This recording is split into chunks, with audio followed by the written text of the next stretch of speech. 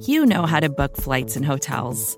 All you're missing is a tool to help you plan that unbelievable travel experience. That's why you need Viator. Book guided tours, excursions, and more in one place. There are over 300,000 travel experiences to choose from, so you can find something for everyone. And Viator offers free cancellation and 24/7 customer support for worry-free travel. Download the Viator app now and use code Viator10 for 10% off your first booking in the app. Find travel experiences for you. Do more with Viator. Hello, everyone, and welcome to another episode of Filato on Football, the Week 7 edition of this bad boy here. And it was, yet again, another wild week. Unfortunately, for us Giants fans and the people who cover the New York Giants, the week of football started in the worst way with a 22-21 loss. A loss that was suffered in such a devastating fashion, even for the New York Giants. I mean, we've been through this before as fans, especially throughout the history with the Eagles in particular. The miracle at the Meadowlands with Herm Edwards, the other miracle at the Meadowlands with Matt freaking Dodge kicking it to Deshaun Jackson, still in my head say, kick it out of bounds, kick it out of bounds, kick it out of bounds. But now we have this meltdown on Thursday Night Football, a game where ESPN gave the Giants a 96% chance to win. Yet the Giants still found a way to lose this affair. Want to know when I knew this game was shot for the Giants? Would you like to know that? The moment where I was like, oh no, here we go, not again. That moment was when B.J. Hill sacked Carson Wentz, but it was negated by an illegal contact penalty against Ryan Lewis. It's nuts, crazy, leaves me flabbergasted too, because if Lewis doesn't commit that foul, I honestly think the Giants win that game. It's a margin of error. So many little things had to happen to put the Giants into the position to where they were going to lose this football game. But at that moment, I was like, oh no, not again. Don't do this. But of course, we all know what happened. It was a 2nd and 10, and Hill does an excellent job sacking Wentz to force a 3rd and 15, but instead, the Eagles get a first down, and it takes Wentz 3 plays to drive down the field and score a touchdown. And yes, the Giants' defense played 72 snaps in this football game, but the level of sloppy football is still really concerning to me. Undisciplined, really. Lewis committed 2 fouls towards the end of the game. Bradbury and Ryan had 1. There was a too many men on the field penalty. Mondre Harper got some yellow laundry thrown at him during that 2-point conversion because he was acting immaturely, even though they didn't convert that 2-point conversion. You still don't want to see that. Ballantyne lowered his helmet on that punt, resulted in a 15-yard penalty. And when the Giants lost the lead and they were on offense, Will Hernandez gets beat inside and gets called for a holding. That's all happening in the latter half of the fourth quarter. You cannot play that type of undisciplined football and expect to win games. You're in a very winnable division. And this team's just not getting it done whatsoever when they need to. It's undisciplined football. And bad teams find ways to lose, and that's what the Giants are. They're a bad football team. We should be talking about a 15-play, 97-yard drive that ate up 8 minutes of the clock where Daniel Jones had to do miracle spins in the pocket to evade and avoid, but instead we're talking about another loss. We should be discussing a pre-snap look that was confirmed by Jones on a 3rd and 7 with the game on the line, and how Jones was able to put a very nice ball over the shoulder of Evan Ingram to seal a divisional game on the road. But instead, we're talking about another loss. We should be talking about how the Giants just beat the Philadelphia Eagles. And Dallas just lost to the football team, which means the Giants are the number 1 seed in the NFC East. But instead, we're talking about another loss. The team has been competitive, but they're so frustrating. And there's talent on the roster. James Bradbury, Logan Ryan, Blake Martinez, a healthy Sterling Shepard. But there are just way too many players underperforming. Will Hernandez, Cameron Fleming, Andrew Thomas, all at key positions on the offensive line. Thomas was the 4th overall pick and looks worse than a day 3 selection. And I don't even think I'm being hyperbolic. The NFL caught on to his vulnerability protecting the inside. Didn't take him long. But he can't fix it yet, at least not consistently. He has to keep his inside leg planted and keep his balance. when handling counter moves, inside spins, anything like that. It's been such a liability. And you know what? Honestly, there were a few reps on the All-22 where he seemed to do that, and it helped correct some of his flaws. He seemed to kind of keep that inside leg planted. But there were others where he still failed, completely failed. And if we're talking about players coming up small in big spots, we shall go no further than to look at number 88, Evan Engram, man. Had a drop that led to an interception and a drop that cost the Giants the game. It's evident that New York wants to get this player involved as much as possible. They just want to get the ball in his hands. He gets a few end arounds a game, design throws to him. He had that one flare route with all the play side wide receivers stalk blocking to the side, almost sort of like a screen. And one thing he does do well is move in space when he has the ball in his hand. He can make people miss. He's strong, but he's just not a great route runner. He can't catch well at all. He can't run block, nor can he pass block. Seems like a nice guy, but he's been a huge liability and comes up small in way too many spots. And it's so frustrating to really have him on this Giants team, because you know the potential could be sky high, but he hasn't even come close to scratching the surface. And he's only hurt the team this season, which sucks to say. But any Jag tight end, you put him into the spots that he's been in, if he was able to get open like Evan Engram did, which, you can't just automatically assume that, he makes these kinds of catches. Engram doesn't. He drops them. I hoped that the 11 drops that he had in his rookie season was an anomaly. It doesn't seem to be. It doesn't. Especially with plays like the interception. Was that ball perfect? No. I think Daniel Jones anticipated a blitz there. Called it, was throwing hot. Evan Engram still needs to catch that. Seems like he had a little bit of alligator arms possibly on it too. Not ideal. And I thought Jones, he left some plays on the field after watching the All-22. Nothing egregious, but most of them are when he's rolling out and fleeing from pressure. There's somebody open, but he just doesn't lock onto them. But he also had some very nice throws where he was throwing with anticipation into open areas, leading his receivers open, things that you love to see from a second-year quarterback. And Jones may not be great, but he's far from the problem here in New York. You can certainly win with a quarterback like Daniel Jones. It was also obvious how much this team missed Sterling Shepard, a player who can execute his routes precisely and on time. This was a very, very, very disappointing loss, though. And now they have an extended week before playing Tom Brady and the Tampa Bay Buccaneers on Monday Night Football. A 43-year-old quarterback who just threw for 369 yards and 4 touchdowns while rushing for a touchdown on the road in Las Vegas. Not to mention that Giants offensive line needs to see Todd Bowles' defense. JPP gets to come back to MetLife. I'm not excited about any of those things. But that's Week 8, though. So let's get into the rest of Week 7. All right. The Falcons, guys. Ladies and gentlemen, the Falcons falconed again in the most Falcon way possible. The most Falcon way against the most Falcon-like team, if we're going to be honest, in the Lions, who were the Falcons before and during the Falcons. For those of you who aren't following, the Falcons are known for blowing leads and losing in the most creative ways. They make being a Giants fan seem tolerable in this losing environment. That's how difficult it is being an Atlanta Falcons fan. And the Lions last season were that. They blew so many leads, they couldn't close games out, sort of like the Giants. But they were kind of like a Falcon-esque team. But now the Falcons just blew another lead in a very, very embarrassing fashion. Falcons lose 22-23 at home when all they had to do was go down at the 1-yard line, Todd Gurley, instead of falling into the end zone, and then Young Ho Koo could have kicked the field goal to win the football game. But instead, Todd Gurley runs into the end zone, giving the Detroit Lions an opportunity to drive down the field and win the game.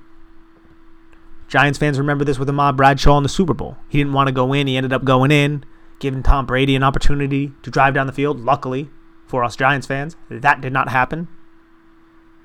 But Todd Gurley got the ball broke a tackle, looked like he wanted to go down at the 1 yard line, but the ball crossed the plane. Just crossed the plane. No other way to say it. So then Atlanta goes up 22-16, giving Matt Stafford the ball with about 1 minute and 4 seconds left. Matt Stafford took him 8 plays, 75 yards to find TJ Hawkinson in the end zone for a touchdown. And Matt Prater kicked the extra point, wins the game. Absolutely devastating loss for the Falcons, who are 1-6 with 3 terrible blown leads. Ooh, makes me feel good about being a Giant fan. May even make Jet fans feel good about being a Jet fan. That's saying a lot. And Matt Stafford in this game, him and Matt Ryan are buddies. He threw for 340 with a tutty. Matt Ryan, 338 with a tutty. Gurley had 23 carries, 63 yards on the ground, 2 touchdowns, one being that one. And Julio Jones, 8 for 97. Calvin Ridley, 5 for 69 and 1.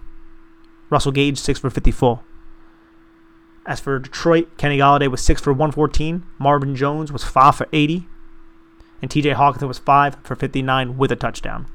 Some big catches from TJ Hawkinson, Danny Amendola, and the one really big catch from Kenny Golladay that Atlanta thought was incomplete on that final drive. But oof, that is a terrible way to melt down right there.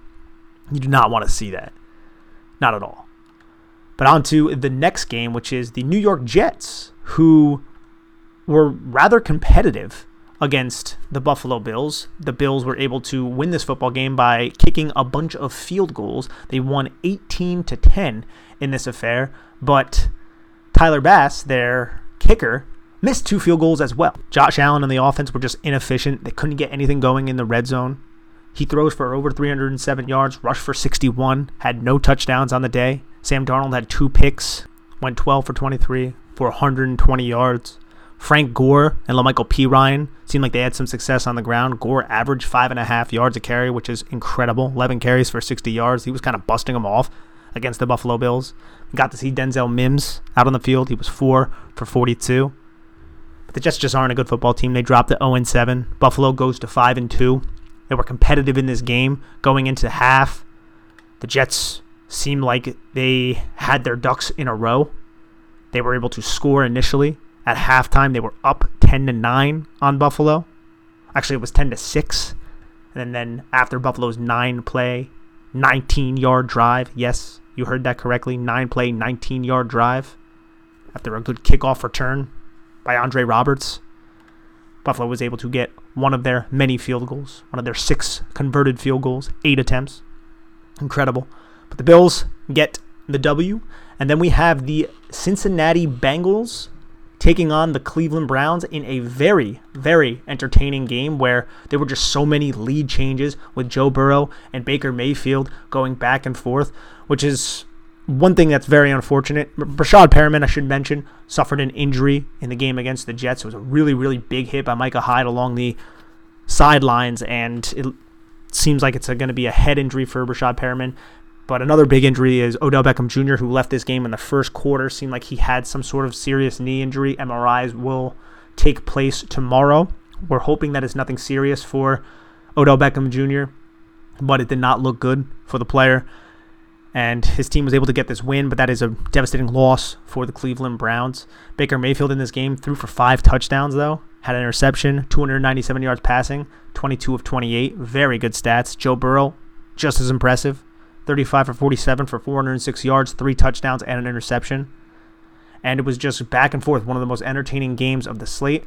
Joe Burrow was able to find T. Higgins, Tyler Boyd, who had one heck of a game, Giovanni Bernard, 4 touchdowns. As for Baker Mayfield, Harrison Bryant, rookie tight end out of FAU, had 2 touchdowns. Donovan Peoples-Jones, rookie wide receiver out of Michigan, had a touchdown. Kareem Hunt and David Njoku both had touchdowns as well. And it was just lead change after lead change after lead change. You got to give Joe Burrow a lot of credit. If there was more time in this game, I'd imagine that the Cincinnati Bengals would be able to move the football against this Cleveland Brown defense and score to win this football game. But the second half was literally just littered with points. There was a punt. There wasn't a turnover. The Browns scored a touchdown. Then the Bengals kicked a field goal. Then the Browns scored a touchdown. Then the Bengals scored a touchdown. Then the Browns scored a touchdown. Then the Bengals scored a touchdown. Then the Browns scored a touchdown. And then it was the end of the game. So it was rather incredible, to be honest, between these two teams going back and forth. And again, we hope Odell Beckham Jr. is going to be okay. And there are some other injuries. I guess I'll just go into them right now. Landon Collins, another former Giant of the Washington football team, seemed to have suffered a season-ending Achilles injury, which is obviously terrible. We send our best wishes to him. Hopefully it's not that serious, but it doesn't look good as of right now. Montez Sweat, same team, the Washington football team, that is. He was being evaluated for a concussion, as was some of the other players like Andy Dalton, who got his head taken off by Jon Bostic, which was a terrible hit, which brought Ben DiNucci, undrafted kid out of JMU, James Madison University, FCS school. He had to play a significant snaps for the Cowboys because Andy Dalton got knocked out of the game by Jon Bostic. Deontay Johnson seemed to have suffered a lowered leg injury, doesn't seem to be serious, plans on playing. Jadeveon Clowney and Christian Fulton, cornerback Christian Fulton, Jadeveon Clowney, edge rusher, both of the Tennessee Titans, left their games with knee injuries. We don't know the severity of that quite yet. So every week there's a lot of these kind of injuries that end up happening. N'Keal Harry had a head injury in this game as well. Philip Lindsay suffered a concussion in their game against the Chiefs. So we're hoping that these guys are going to be okay. Jeff Wilson seemed like he suffered a really bad ankle injury. Los Angeles Chargers tight end Virgil Green also, after catching a touchdown from Justin Herbert, suffered an ankle injury. So those are just some of the notable injuries around the National Football League today. And we hope all those guys get better. But before we continue with the rest of these matchups, let's take a quick break to hear a word from our sponsors. And we have the Dallas Cowboys traveling to the Washington football team's stadium, FedEx Field in Washington, D.C., and they just could not get anything going whatsoever. Washington's defense was all over that Cowboys offensive line. That's pretty beat up. They had 6 sacks, Washington did, and the offense for Dallas had 142 yards, barely possessed the football. It was a good drive by Washington the entire game, really, just handing the ball off to Antonio Gibson, to Peyton Barber, to J.D. McKissick, and then using Terry McLaurin's excellent skill set to hit deep, attack the intermediate, use them in screens. McLaurin finished the game with 7 catches for 90 yards and a touchdown. And Washington just bullied Dallas. Dallas was on a short week. They played on Monday Night Football, and Washington was able to get 397 yards of offense on them while holding Dallas to 142. It was a beatdown. Ezekiel Elliott only had 45 yards on the ground. He had 12 carries in this game. Like I said, Andy Dalton was knocked out of it. Ben DiNucci came in, had one really nice pass to Amari Cooper, who finished this game 7 of 80 on 7 targets. So he caught all 7 of his targets from these 2 quarterbacks. But there was nothing from CeeDee Lamb. There was nothing from Michael Gallup. Dalton Schultz had 2 for 22 on 4 targets. This division is so wide open right now. It's incredible. And it makes it even worse that the Giants blew games against Dallas and Philadelphia, really, if you think about it. But give kudos to Washington. Kyle Allen threw for 2 touchdowns, had 194 yards to the air, modest, 11 yards on the ground. Antonio Gibson had 20 carries in this game. Do love to see that, for sure. But then J.D. McKissick had 5, and Peyton Barber had 10. Like I said before, it was a heavy dose of running the football to defeat the Dallas Cowboys, and you can do that because Mike Nolan and that defense is terrible. They just cannot figure it out. They're always out of position. They lack gap integrity. There's whispers in the locker room about how upset a lot of the players are with this coaching staff. Things that you just do not want to hear. Things I'm glad that we're not hearing from the New York Giants. This is a new coaching staff, too, with Mike McCarthy. And those players are not happy with the current state of the team. And as a fan of the Giants, I'm just not happy with the current state of the NFC East and the fact that the Giants aren't on top of it. But let's move on to the Panthers and the Saints. New Orleans able to get a win against the Carolina Panthers. Teddy Bridgewater goes back to his former home, throws for 254 yards, 2 touchdowns, both to DJ Moore, some player who just seems to have the Saints number. Last season, he had 2 great games against the Saints. This year, he's 4 for 93 on 5 targets with 2 touchdowns. Curtis Samuel had a touchdown on the ground. Vultured Mike Davis. Don't like to see that if you have Mike Davis on your team, for sure. As for Alvin Kamara, on the flip side, 14 carries, 83 yards, 8 catches, 65 yards. Didn't get into the end zone, but had those 8 targets. Drew Brees threw for 287 yards. Struck pay dirt twice, once with Jared Cook went with Deontay Harris. Marquez Callaway was the lead target for the Saints. 10 targets, 8 catches for 75 yards. Without Michael Thomas there, who may miss next week now after suffering another injury to his lower body. Definitely not good for Michael Thomas. We'll have to see what happens there. Emmanuel Sanders also out in this game, put on the COVID list. So that's incredibly unfortunate. But Teddy Bridgewater, you got to give it to him. He battled in this game against a good football team. But the Saints were just too good to overcome. So with a lot of scoring early on in the second half, the defense has kind of buckled down a little bit to shut both of the offenses out. But Carolina falls to 3-4. The Saints go up to 4-2 as they and the Tampa Bay Buccaneers look to kind of dominate that division since they share it with the Atlanta Falcons, a team that, has not had it all going on by any stretch of the imagination. I'm watching the Sunday Night Football game right now, and Russell Wilson just threw an interception that Budda Baker took all the way back to the 3-yard line, but DK Metcalf chased him down. That guy is a freak athlete. I just wanted to say that. Let's move on to the next game. The Green Bay Packers going to Houston and dominating Houston 35-20. This was just the run the offense through Davante Adams type of show. Adams had 16 targets in this game. Aaron Jones was ruled out of this game, so it was the Jamal Williams show on the ground, but it was all about Davante Adams. Houston had no response for him. Houston drops to 1-6 now, which is intriguing because they don't have their first round pick. Their first round pick is with the Miami Dolphins. So if you're a Miami Dolphins fan, you're probably very, very happy at the fact that you own probably a top 5 pick that won't be because your team is inept. Very, very interesting. But Davante Adams had 13 catches for 196 yards and 2 touchdowns on those 16 targets. And other than that, Jamal Williams had 5 targets. Robert Tonyan had 2 targets. No one else really had that many targets. Marquez Valdes-Scantling had his 4 targets with 0 catches because that's just what he does. He did have a carry, though, so he got you 0.9 points in fantasy leagues. That's amazing. But Aaron Rodgers, man, 4 touchdowns, 283 yards. Deshaun Watson, 309 yards, 2 touchdowns in this game. But it was Green Bay. Came in here. They were embarrassed last week by Tampa Bay, and they were just going to beat up on a worse team in the Houston Texans. David Johnson was able to secure a touchdown reception, as was Will Fuller in garbage time. And this is just kind of what you expect when a better team, a team that I feel like has its own struggles and isn't in the upper echelon of teams in the Green Bay Packers, but is still a much better football team than the Houston Texans, goes to a place like the Texans. Now, we've seen Deshaun Watson cook a little bit the last couple of weeks since Bill O'Brien has been fired, and I'm sure he'll be able to cook the next 2 games. He has to travel to Jacksonville, and he gets at the Browns.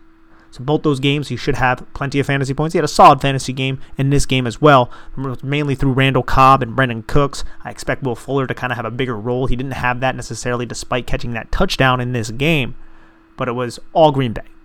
All Green Bay from the start, and Aaron Jones should be back next week if you're an Aaron Jones owner in terms of fantasy football. But if you plugged Jamal Williams into your lineup, you were happy because he had a really solid game.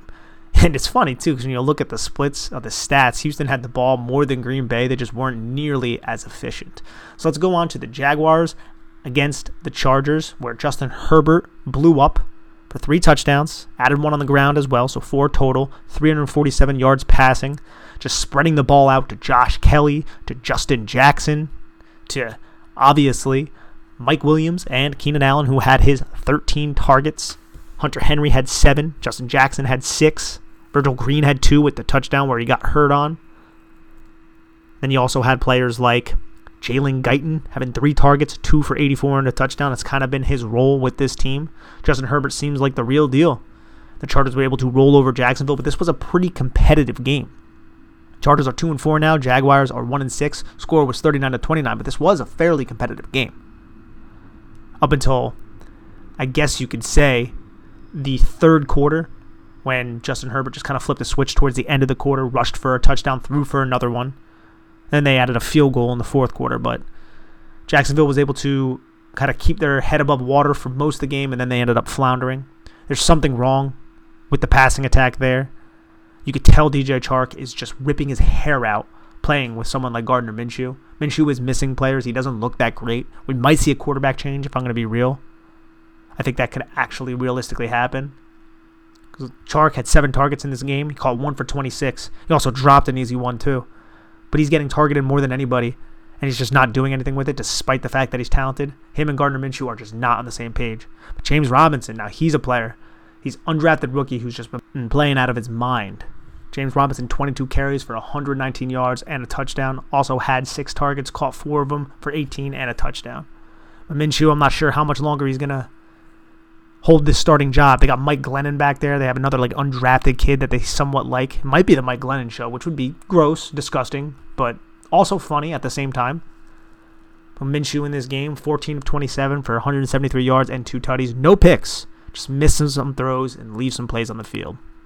Then we have the 49ers and the Patriots. And wow, all I got to say is New England has not looked this bad in consecutive weeks for some time. This is the second worst beatdown, I believe, that Bill Belichick has ever suffered at home as a New England Patriots head coach. Cam Newton threw for 98 yards, threw 3 interceptions, looked terrible. The receiving options looked terrible. Julian Edelman looks very, very injured. He had 3 targets, caught 1 of them for 13. Just looks old and beat up. They had to bring in Jarrett Stidham in this game, who threw a pick, which seems like something Jarrett Stidham does whenever he comes into the game. New England needs to right this ship, but they don't have a lot of skill position players. I barely saw any James White. I don't know if he got injured. He was only out there for 1 target, had 1 catch for 3 yards. They were using a lot of Rex Burkhead in that area. They were using Damian Harris even in that area a little bit. But this was eye-opening for New England, who dropped to 2-4. San Francisco 4-3 after winning the last 2 games. But remember when they lost to the Eagles on Sunday Night Football? But they got Garoppolo back here. He looked fine in the game, I guess you could say. Stats didn't really bear it out. Missed a throw to Ayuk, which I feel like could have been a touchdown. But he was 20 of 25, hyper efficient, 277 yards, 0 touchdowns, but then he had 2 picks too. Not ideal in that department. San Francisco wins this game 33-6. Jeff Wilson had 3 touchdowns on the ground. Kyle Juszczyk had a touchdown on the ground. Jeff Wilson ended up getting hurt towards the end of this game. Then they put JaMychal Hasty in. He was also getting snaps. Barely used Jerick McKinnon, which was odd. Probably felt like they didn't need him, didn't want to put him in harm's way. Jeff Wilson, somebody who ended up getting hurt because of just running into the end zone, really. Unfortunate. Deebo Samuel was getting carries as well. He had 3 for 7. He also had 5 targets, caught all 5 for 65 yards. Brandon Ayuk, 7 targets, 6 catches for 115. George Kittle, 5 for 55 as well. It was a beatdown by the 49ers. And the New England Patriots in this division, where they have the Bills, who just got a win against the Jets, even though the Jets were competitive, start to wonder what's going on there. And after the game, Bill Belichick came out and he reassured that this is Cam Newton's team. So you want to hear that, obviously. That's great to hear. But there's something wrong with this offense, and they need to figure it out. And I trust that Josh McDaniels will eventually figure it out. But if you own someone like Julian Edelman, you can't start him in fantasy. He's droppable at this point, which is very unfortunate, because he'll probably get right eventually. Then we had the Buccaneers going to the Raiders and absolutely blowing them out, 45-20. Buccaneers go to 5-2. The Raiders are 3-3. And again, like I said before, Tom Brady threw for 369 yards and 4 touchdowns and rushed for a touchdown. Leonard Fournette and Ronald Jones split the work here. Leonard Fournette looked a lot better than Ronald Jones did. He was 11 for 50. Ronald Jones was 13 for 34, but Ronald Jones ended up getting a touchdown in this game. And Brady was just Oprahing this game, just touchdown for you, touchdown for you, touchdown for you. Tyler Johnson got a touchdown. We don't know how many more of those he's going to get. He scored 1 last week, but now that they're bringing in Antonio Brown, who won't play in Week 8, Tyler Johnson's role is going to diminish as that 4th receiver behind Chris Godwin, Mike Evans, and Scotty Miller. Chris Godwin, Scotty Miller, and Rob Gronkowski caught those other touchdowns. But Scotty Miller had 9 targets in this game, 6 for 109. Mike Evans only had 2 targets, and caught both of them for 37 yards. So he wasn't an integral part of the game plan for the Tampa Bay Buccaneers, but they hung 45 on the Raiders. And yes, the Raiders aren't that great. Their defense isn't something that you are scared of, especially not without Jonathan Abram. But they're still a team that was over 500. And you went into their house and you dropped 45 on them. And you held them to 20. The first half, you only held them to 10. Second half, you held them to 10. Couldn't really get anything going in Las Vegas.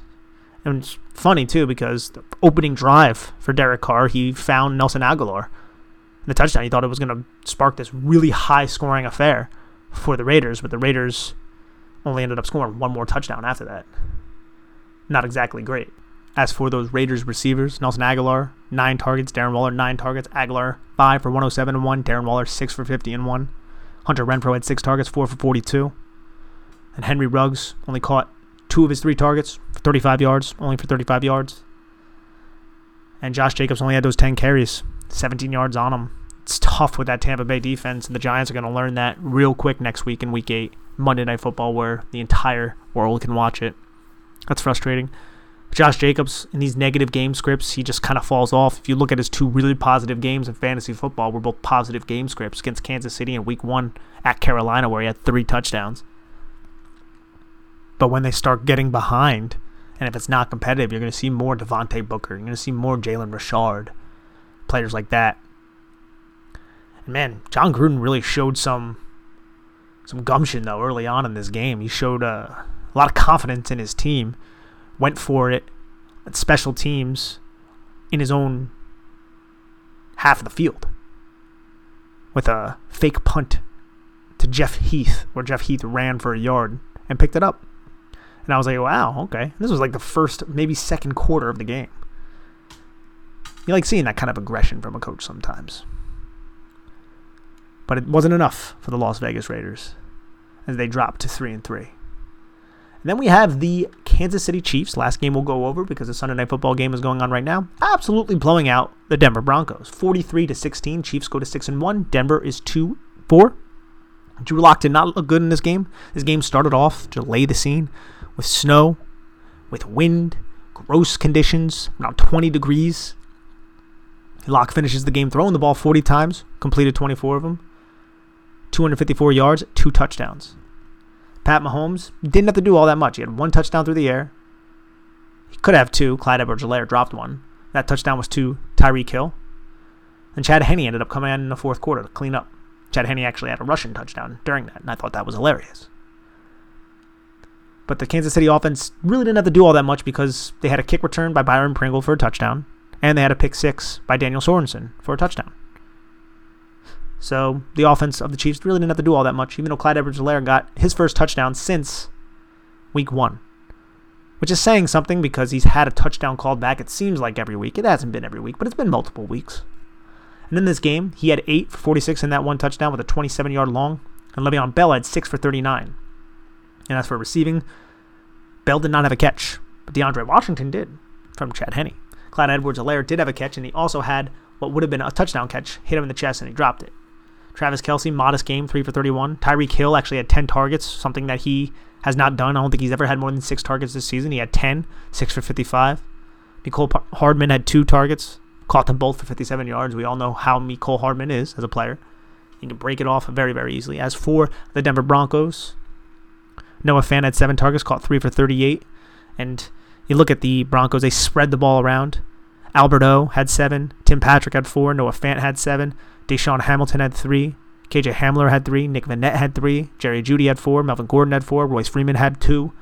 And then Tyree Cleveland had 1. So they really spread the ball out. They were throwing most of the game. That's why Kansas City jumped up early in this game. They were up 24-9 at halftime.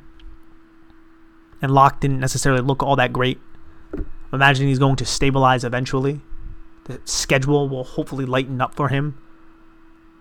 And I believe in Pat Shurmur's skill set. I think Pat Shurmur will be able to kind of settle him down, simplify the offense. Next week, they get to host the Chargers, and then they're at the Falcons, and then at the Raiders, and then versus the Dolphins, and then versus the Saints, and then at the Chiefs again. So the next couple games should be relatively easier, I guess you could say, for Drew Lock and company. But this game just wasn't it. We'll see if Philip Lindsay can come back from his concussion woes. He just got back, just got healthy. Melvin Gordon with that DUI, we're not really 100% sure when the NFL may come out and suspend him and he could get in trouble for getting that DUI. Something that could happen too. Alrighty, guys. Hopefully you guys enjoyed this. Please rate, subscribe, and review this podcast. And have a lovely day. Hopefully you guys are winning your fantasy matchups. And please take care of yourselves. Bye. More to-dos, less time, and an infinite number of tools to keep track of. Sometimes doing business has never felt harder, but you don't need a miracle to hit your goals. You can just use HubSpot because their all-in-one customer platform can make growing your business infinitely easier. Imagine this: high-quality leads, fast closing deals, wildly happy customers, and more benchmark-breaking quarters. It's not a miracle, it's HubSpot. Visit HubSpot.com to get started today.